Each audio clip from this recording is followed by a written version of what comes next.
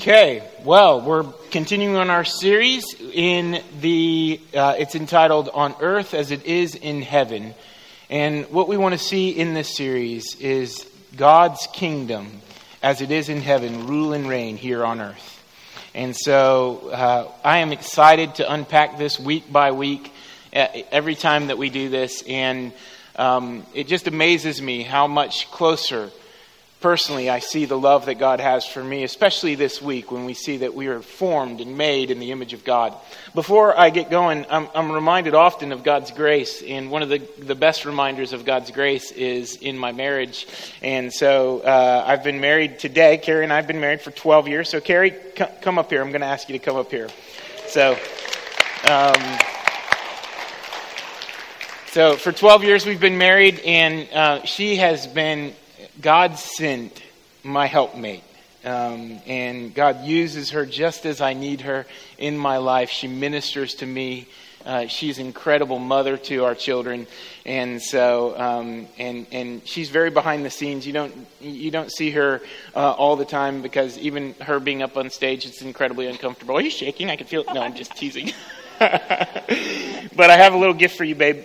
So I hit it here. So. Yes, so there. Just so happens that we've been married for 12 years, and she's got a rose for every year of our marriage. And then she really likes these dark chocolate sea salt caramels, so Ghirardelli's. So you can eat these during the sermon if you'd like. Just don't make too much noise. And if I see everybody looking your way, then we'll find. So. I did ask Josiah as a dear brother, and I asked Josiah to pray for our marriage. It would really be an honor for you to do that, Josiah, so thank you. All right, let's join together and let's thank God for these two and just pray for years to come. God, where we stand here and we have full hearts of gratitude for all your faithfulness to us. You've been faithful to these two in many ways, and most recently, to my knowledge, in the last few years, I've seen it firsthand, and I know what you're doing, and I know how you continue to be faithful, and it produces hope in me for all of our marriages, including my own.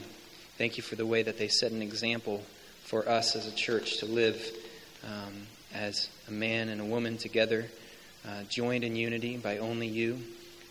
God, I pray that you would give them a protection from all the ways that they would be tempted to create discord, to allow discord, allow there to be any kind of separation between them. But Spirit of God, would you come and only bring unity over and over again, where the enemy would try to break them apart? Would you bring them closer together?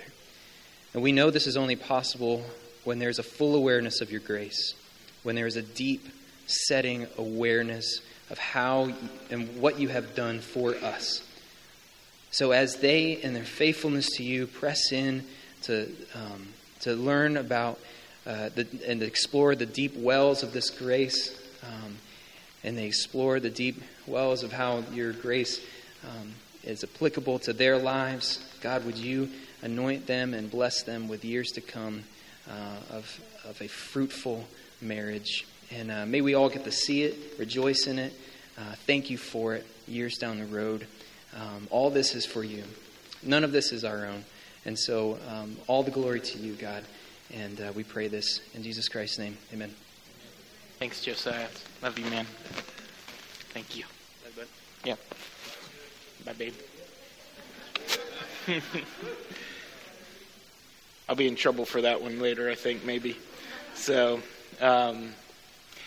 the older I get, the more I realize I need God. And the longer I'm married, the more I realize I need God. Whether you're married or not, you should realize that. The longer that you live in this life, it should be a greater reminder of your absolute inability. Because God formed you. He made you. And he didn't make you to be independent of him. There's this drive in us, isn't there? That we would be independent of God. That was what Adam and Eve wanted in the garden, wasn't it? That they would be like God so that they didn't need God? That's the great idolatry. That we would think that somehow something is greater than Him that would replace Him. But listen, nothing replaces Him. There is no God substitute. God made us in such a way for us to know that. He formed us in such a way that we might know that we are His because we're made in His image and in His likeness. When a king would conquer a territory, the king would set up his likeness all around with statues, with emblems, with symbols. The king would let the area that he ruled know that this was his land, this was his territory. Do not cross him. God, upon every human being, has made us with this inescapable reality that we are His because He made us in His image. And He didn't do that so that we would be under His thumb. He didn't do that so that we would be under His iron fist. He did that so that we would forever be in His heart. Sin isn't breaking the law of God. Sin's breaking the heart of God. And that's what has separated us from the great love of God, is that we've broken the heart of God. And what would God do to restore a broken and sinful and rebellious humanity who thought they could live without Him? Well, He sent the exact representation of His image in His Son, Jesus Christ. So today we're talking about the Imago Dei, the image of God in all humanity. From the baby in the mother's womb to the elderly. From the womb to the tomb, as one author states it. Every life is of incredible value. There is nothing in this world that has the value of a human life. No amount of gold, no amount of economic resources, nothing surpasses the life of a single solitary human being. Nothing in this world does. The testimony of the church stands to this day because the church has upheld the value of life. Life. Life. No country espouses equality as much as the Bible. No world that exists here or in previous lifetimes or even in the future will be able to give you the promises that God gives you. Why? Because God made you with this intrinsic value. You don't have to earn it. You don't have to make something of yourself. God has already made something of you because He made you in His image. And it's this image that I want to bring us back to and remind us of as we seek heaven to come here on earth. William Wilberforce, have you ever heard of him? He was a British member of the Parliament. If you've seen the movie Amazing Grace, I highly recommend it. Something that stirs my affection for God is when I read biographies of men and women that God has used powerfully to change the world. So Wilberforce is known as the Washington of humanity. As George Washington is known as the father of America, William Wilberforce is known as the Washington of humanity because he fought for the abolition of the slave trade in Great Britain. And like a wildfire, when it caught there with a little spark, it spread like crazy. In fact, America today is incredibly indebted to William Wilberforce because of his work for the abolition of the slave trade. He said this, he said, "A private faith that does not act in the face of oppression is no faith at all." We all espouse faith. We're here because we say that faith is alive in our hearts, and it is. But that faith is tested when oppression happens, and that faith either comes to life or it shows itself as an imposter. But my prayer for us today is that that faith would come alive. And we look around the world around us and we see in the United States, the greatest nation that has ever been. But may that never be a statement that causes us to say we could stop or push pause or think that there's not oppression here today. Because I tell you, friends, even in this city, less than a quarter mile away from here, there's human trafficking that goes on. There's sex trafficking that goes on. There's things that are taking place. And this would be a great travesty for us as a church, is that those things would take place before our very eyes and we wouldn't know it and we wouldn't do anything about it, that our faith would be no faith at all. And so, when I think of planting a church, I think of planting the deep roots of faith that roots out the darkness of the world around us. I think of a faith that inspires hope in the oppressed because they are made in the image of God. You hear that? Everybody has hope for that reason. They're made in the image of God. Everybody has reason to live and breathe and move every single day. Everybody has reason to function in society, not because society adds them value, but because the image that they're created in adds them value. And the work of God since the sin of Adam and Eve and the curse has been to restore this broken world, to make all the sad things come untrue. And how does He do it? He does it through you and me in the church.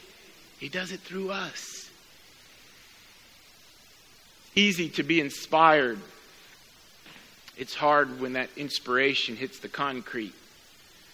When our feet are put to the ground and the action takes place. And in all honesty, we can all be consumed with what they call now compassion fatigue.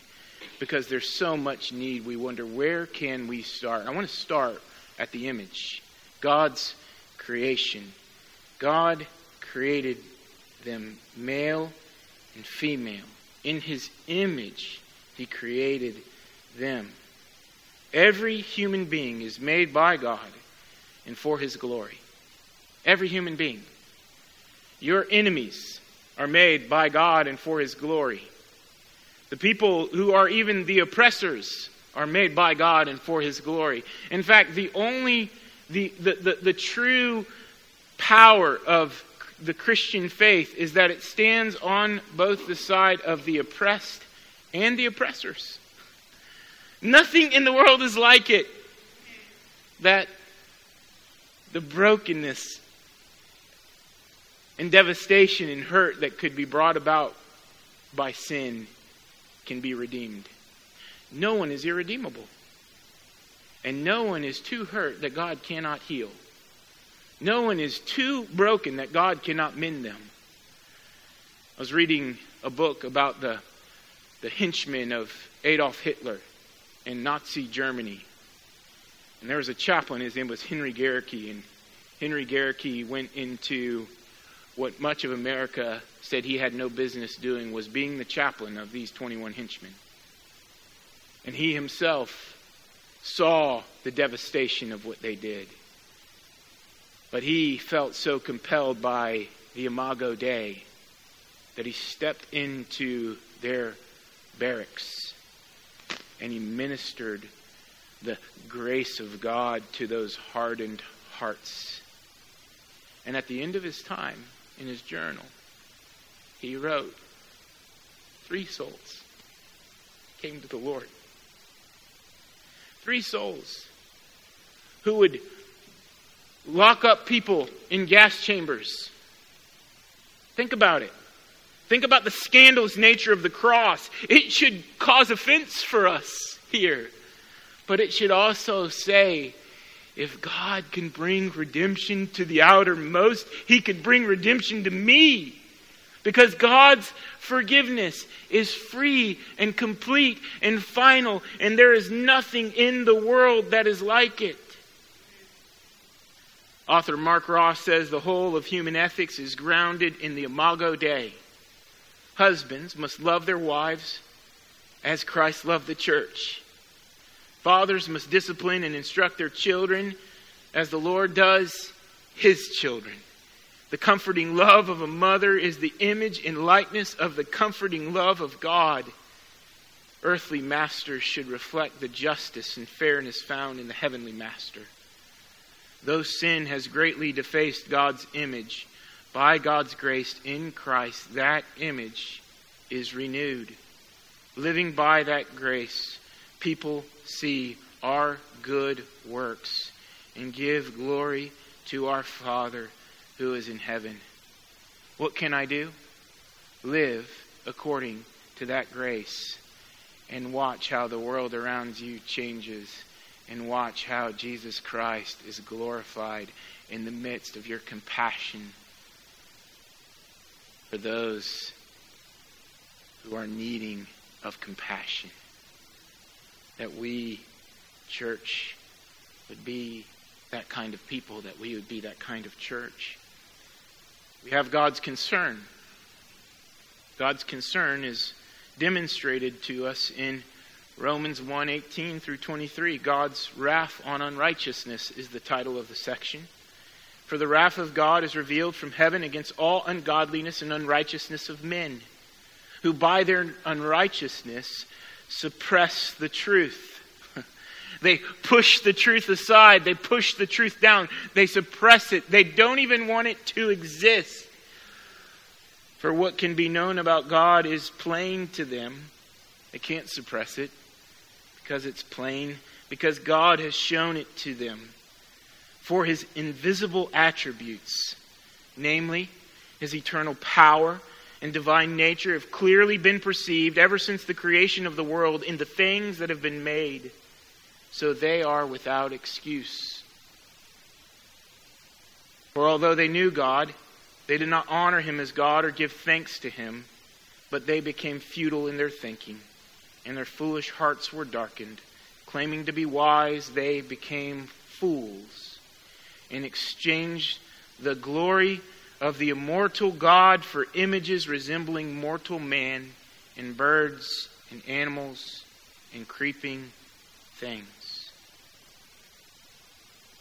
The reason why we have to fight for the immeasurable dignity and worth of every human being in the world today is because the world does not know the immeasurable dignity and worth of our Creator. The reason why murder exists, theft exists, covetousness exists, adultery exists, you name it, it's there. From the white lie to the most unthinkable sin you can imagine, it's there because God is not seen as hallowed. Jesus says, hallowed be your name. Hallowed be your name. That he's not seen as glorious and priceless and valuable. Because of that, sin exists. Because of that, God is dishonored. And because of that, the image of God in all of humanity is disregarded. And we are dehumanized. We're less than human. That's what sin does to us. That's what sin does to others. It treats a woman who God made with incredible value as an image on a screen to suit our perversions. Listen, it's not only outside of us, it's inside of us. I think it's important that we don't just criticize the world. I think it's important that we allow God to minister to our hearts, because he wants to take the brokenness of our soul and mend it. Because listen, unless we're first willing to submit to him and allow him to do his work on us, how could we do a work for him and anyone else? That God would do that work in us, that we would say, like Paul, that I am a sinner. I am the chief of sinners. This is a trustworthy saying, deserving full acceptance, that Christ came into the world to save sinners, of whom I am the foremost. But in his immeasurable glory, He has brought about his justice to me by bringing it about upon his Son. Psalm 146. He executes justice for the oppressed, gives food to the hungry, sets the prisoners free, opens the eyes of the blind. The Lord lifts up the bowed down. The Lord loves the righteous. The Lord watches over the sojourners. He upholds the widow and the fatherless. But the way of the wicked he brings to ruin. God is asking that we would walk in humility. What does the Lord require of you, O church, O man? But to do justice, to love mercy, and to walk humbly with your God. Today I want to spend the rest of our time focusing on the needs that exist within our back doors. I don't want to just be a church that opens the doors and preaches the gospel and we close down after Sunday and we're not seen again or known again in the community around us. I want to be a church that is actively involved in these things, because I think that there's an awareness in us that allows us to know that I can make a difference. There's something I can do today. And so you all have probably heard of the End It movement. You know, the red X mark on the hands of people represents that there is human trafficking and there's a slave trade that still exists today. And it exists in three main areas. Number one, sex trafficking. Number two, labor trafficking. And number three, there's even organ trafficking. And those things are things that I want to draw our attention to, because I probably, like you, have wondered, what can we do? Is this happening around me? And so some friends of mine, Scott and Linda, have been a part of this church for about 6 months now. But they've been a part of Crosspoint for a long time. They served alongside with me at Crosspoint in Lake Nona.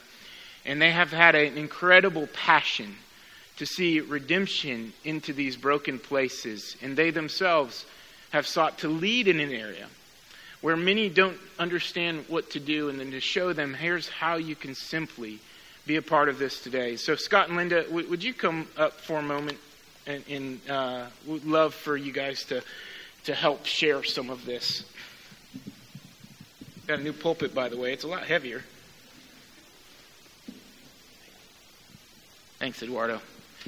My brother built that, and so Dad brought it up this weekend, and I appreciate him. It's a good gift.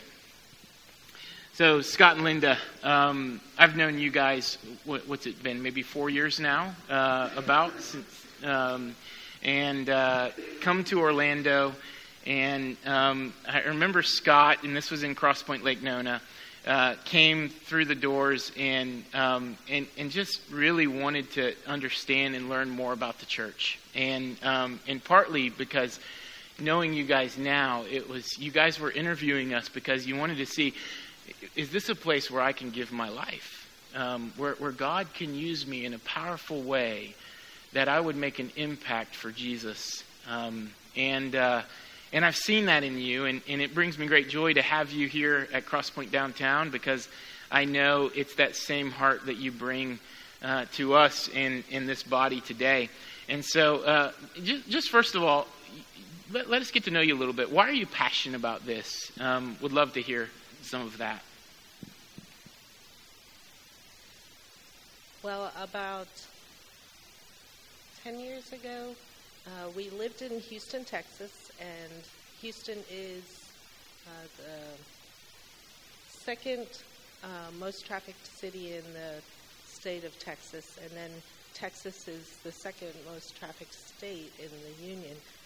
Oh, so real quick, when you say traffic, you say there's an active trade of humanity happening in Houston, Texas. Yes, all the areas. Yeah. Most prominently is the sex trafficking. Uh-huh. So when we moved here almost 4 years ago, we knew that Orlando was also a very active city for trafficking. And we were a little bit surprised because we moved to the Lake Nona area. We saw that there was maybe a little bit of knowledge, but hardly any activity in the fight against it. Uh-huh. And just a little bit about us, of how we even got kind of involved in this and increased our knowledge. About 10 years ago, our knowledge of this plight started increasing through passion conferences, Louis Giglio and Chris Tomlin and Christine Kane.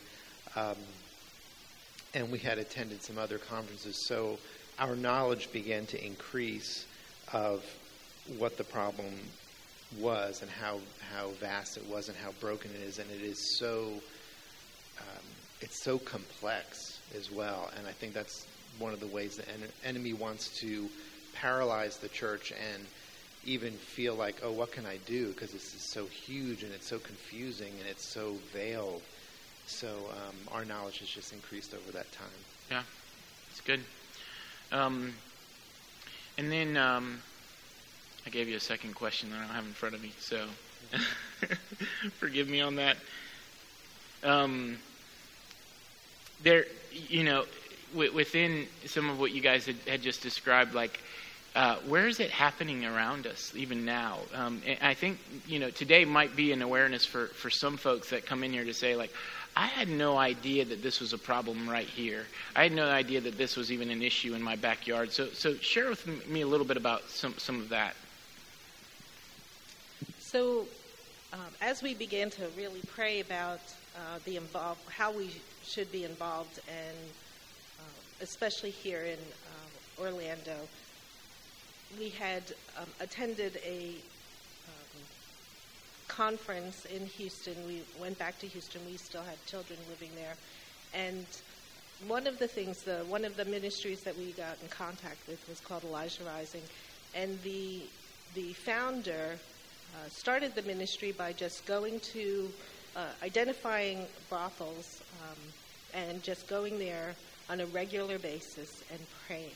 Just sitting in her car, just praying before God to close them down, to show her what steps to take. And over the years, God has done amazing things. And so that really inspired us to come back here and just start going around, taking different areas and praying over them and finding different businesses that had the earmarks of a possible brothel. So you have businesses that we'll drive by every day. In fact, when we went on a car ride and you showed me some of these places, and they're so close to even where I live. And they're under the guise of a legitimate business, massage business or something like that. But there, people have been, and as I read and research more of it, been taken from their home, given promises that they're going to have a better life here in the United States. There's potential for this job and this kind of money. That's all a bait and switch. And then before you know it, someone is into human trafficking in the sex trafficking industry. And then within that, there's a whole lot of guilt and shame that keeps them in the industry. Even drug abuse, drug use, things that are given to manipulate so that they are continually in chains, so to speak, to the people who are oppressing them. And that's happening near us. Yeah. Yeah, a good way if you want to learn more about this, and a quick way to learn is Polaris Project. Look them up, and they've just recently released a report. And there's a bunch of buttons on that website that will walk you through what the situation is and what you can do about it. And in the area of sex trafficking through massage parlors, there is a network going on, and most of the victims are of Korean and Chinese descent, and these women are predominantly in their 30s through their 50s, have children, families, and they are roped into this situation, and they're held captive. And there's earmarks that'll show you, what there's characteristics that'll show you what you can look for. And so we've taken the Elijah Rising model in part, and for all of 2016, we were praying, going out and parking in these parking lots around here, and just not too far from here, and praying over these ministries, over these businesses. And then in connecting with Elijah Rising, again, they told us you really need a prayer base. So the last year, we've been trying to build up our prayer base. And so that's really something that we need, because this is such a dark and confusing evil that we really need. This is a spiritual battle. And one thing that was frustrating to me in learning more about this was there's a lot of Christians and different agencies that are involved, but they just seem to me to be very siloed and very isolated, and there was not a concerted effort. And through one of the ministries that we are connected with, Faith Alliance, there was a speaker who came about a year ago, early last year, and talked about this tool, this curriculum that they have called the Freedom Strategy. And we've got a table set up in the lobby that you can learn more about that. And that Freedom Strategy shows how people can come together and really network and learn together through these areas of prevention, identification, rescue, restoration, and reform. To all those areas need to be working together to bring health and to bring an end to human trafficking in any given area. Yeah. This is, so when you talk about Elijah Rising, there's a model of ministry that they're looking at and seeking. How can we replicate this in Orlando? Because Elijah Rising, one of the powerful things about this ministry is the understanding that this ministry can happen and flourish in the local church. We don't have to reinvent the wheel. We don't have to try to create a whole new system or structure for this to exist. Although we come alongside the church so the church can be about this ministry, and not just the church. I mean, there are people from the community that can, and we want to be a part of it.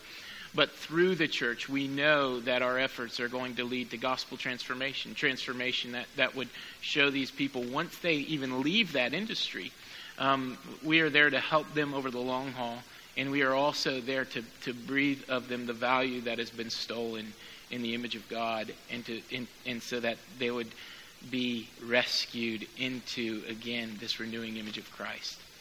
And so, yeah. I think one of the things that really impacted me, I had probably 10, 12 years I've been aware of the issue, but I still had children at home. I was a homeschool mom. Just really, my life situation didn't afford the time to really do something about this. And so I would hear different things, we would attend different things, and then I'd be filled with guilt because, this is just insidious, it's just horrible, and what am I doing about it? The Lord really gave me grace, gave me patience with myself, and then also we can all pray at any moment. Sure. It is one of the greatest, most powerful realities that we as the church have the open door to the throne of grace on behalf of others. One of the other things that really hit home was to know that we attended, or we went to, the Elijah Rising has a museum, the history of slavery, and they go all the way back to the beginning of time. They have rooms and places set up where you can actually witness and feel what it's like for somebody trapped in this. And then they had a mannequin that was the size of a 12-year-old girl that you can walk up to and stand next to. And we have grandchildren that age.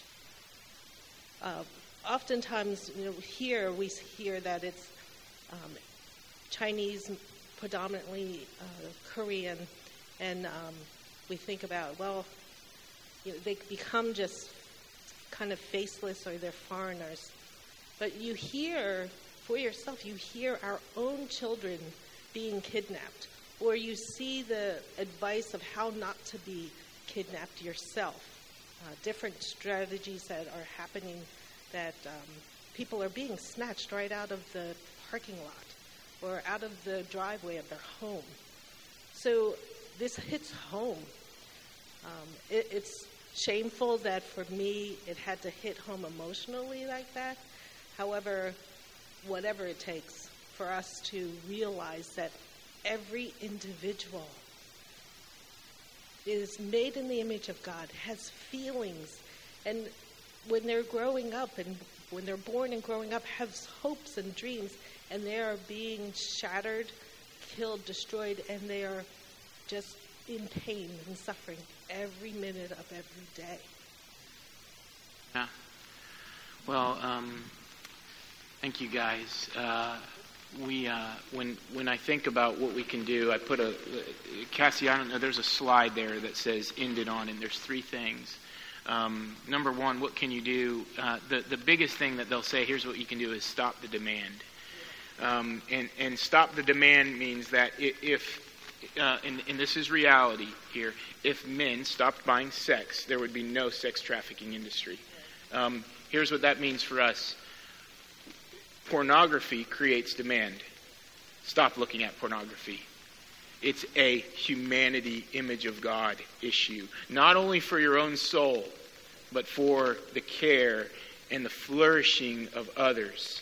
And there's issues that have to get to the heart at, and within that I just say, if you struggle with that, here's a safe place where you can be a part of, and that we can walk through that with the grace of Jesus Christ. But and I'll say it to men in particular right now. If this is a problem, you can come to me, you can come to Pastor Josiah, you can go to your community group leaders, you could have an empathetic ear, because there is few without this struggle today. And we want to be a part of helping that part. Number 2 is prayer, as Linda mentioned. Prayer. Our hearts are overwhelmed with love for people, more so as we pray for them. If there's going to be an action that's taken, it's going to be first the action that happens on our knees in prayer. So may we be a people that pray for this in our city, to pray for the politicians, to pray for those who are making the laws, but also may we realize that prayer changes hearts. And the power in society isn't in the changing of law, but the changing of hearts. And I think we got a leg up on that, church. Mm-hmm. And so let's seek God in the changing of hearts of people. And number 3, action. Join Scott and Linda on a drive, on going to one of these parking lots and praying and asking God for an open door, that we might begin to let a captive go free by the grace and blood of Jesus. So with that, go ahead, Scott. Yeah, I'd just like to share the scripture that's really the backbone to all this. It's Isaiah 58. So much in that chapter, but starting at verse 6, is not this the fast that I choose, to loose the bonds of wickedness and undo the straps of the yoke, to let the oppressed go free and to break every yoke?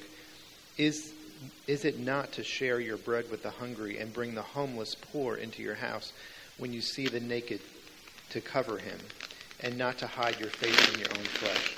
Then shall your light break forth like the dawn, and your healing shall spring up speedily. Your righteousness shall go before you. The glory of the Lord shall be your rear guard. Then you shall call, and the Lord will answer. You shall cry, and he will say, Here I am. If you take away the yoke from your midst, the pointing of the finger and the speaking wickedness, if you pour yourself out for the hungry and satisfy the desire of the afflicted, then shall your light rise and the darkness and your gloom be as the noonday. And the Lord will guide you continuously and satisfy your desire in scorched places and make your bones strong. It goes on and on. But church, we are the answer. We are the hope of the world, not because of anything that we have in ourselves, but of ourselves outside of the Lord. It's the Lord. And Jesus, our husband, says of his bride, the church, some amazing things, that we are the light of the world, that we are the hope of the nations, that we have the answer. So we need to, if we're participating in darkness, like Ryan said, we need to get out of it, come to the light, and then believe what he has said, that he's put his power, his kingdom power in us. Thank you, Scott and Linda. I appreciate you guys. Thank you so much. Let's give them a hand.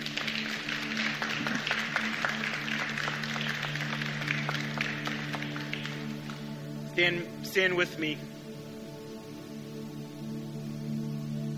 Fix our eyes on Jesus. For we are his workmanship, created in Christ Jesus to do good works, which God has prepared beforehand that we should walk in them. Jesus Christ was the ultimate victim.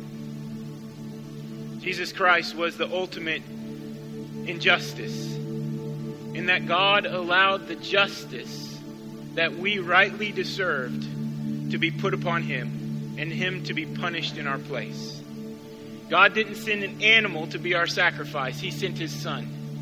This tells us, friends, that God who sent his son so sends you, with the power of the Son, through the power of the Spirit, that you might set the captives free, that you might be a part of his healing of this broken world.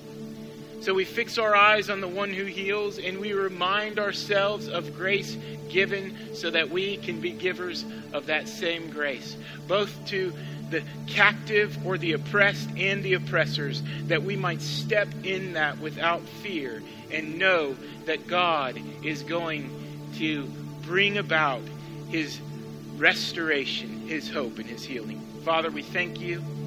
We fix our eyes on you. We follow you, Lord. We ask for you to help us. God, may worship fill this room.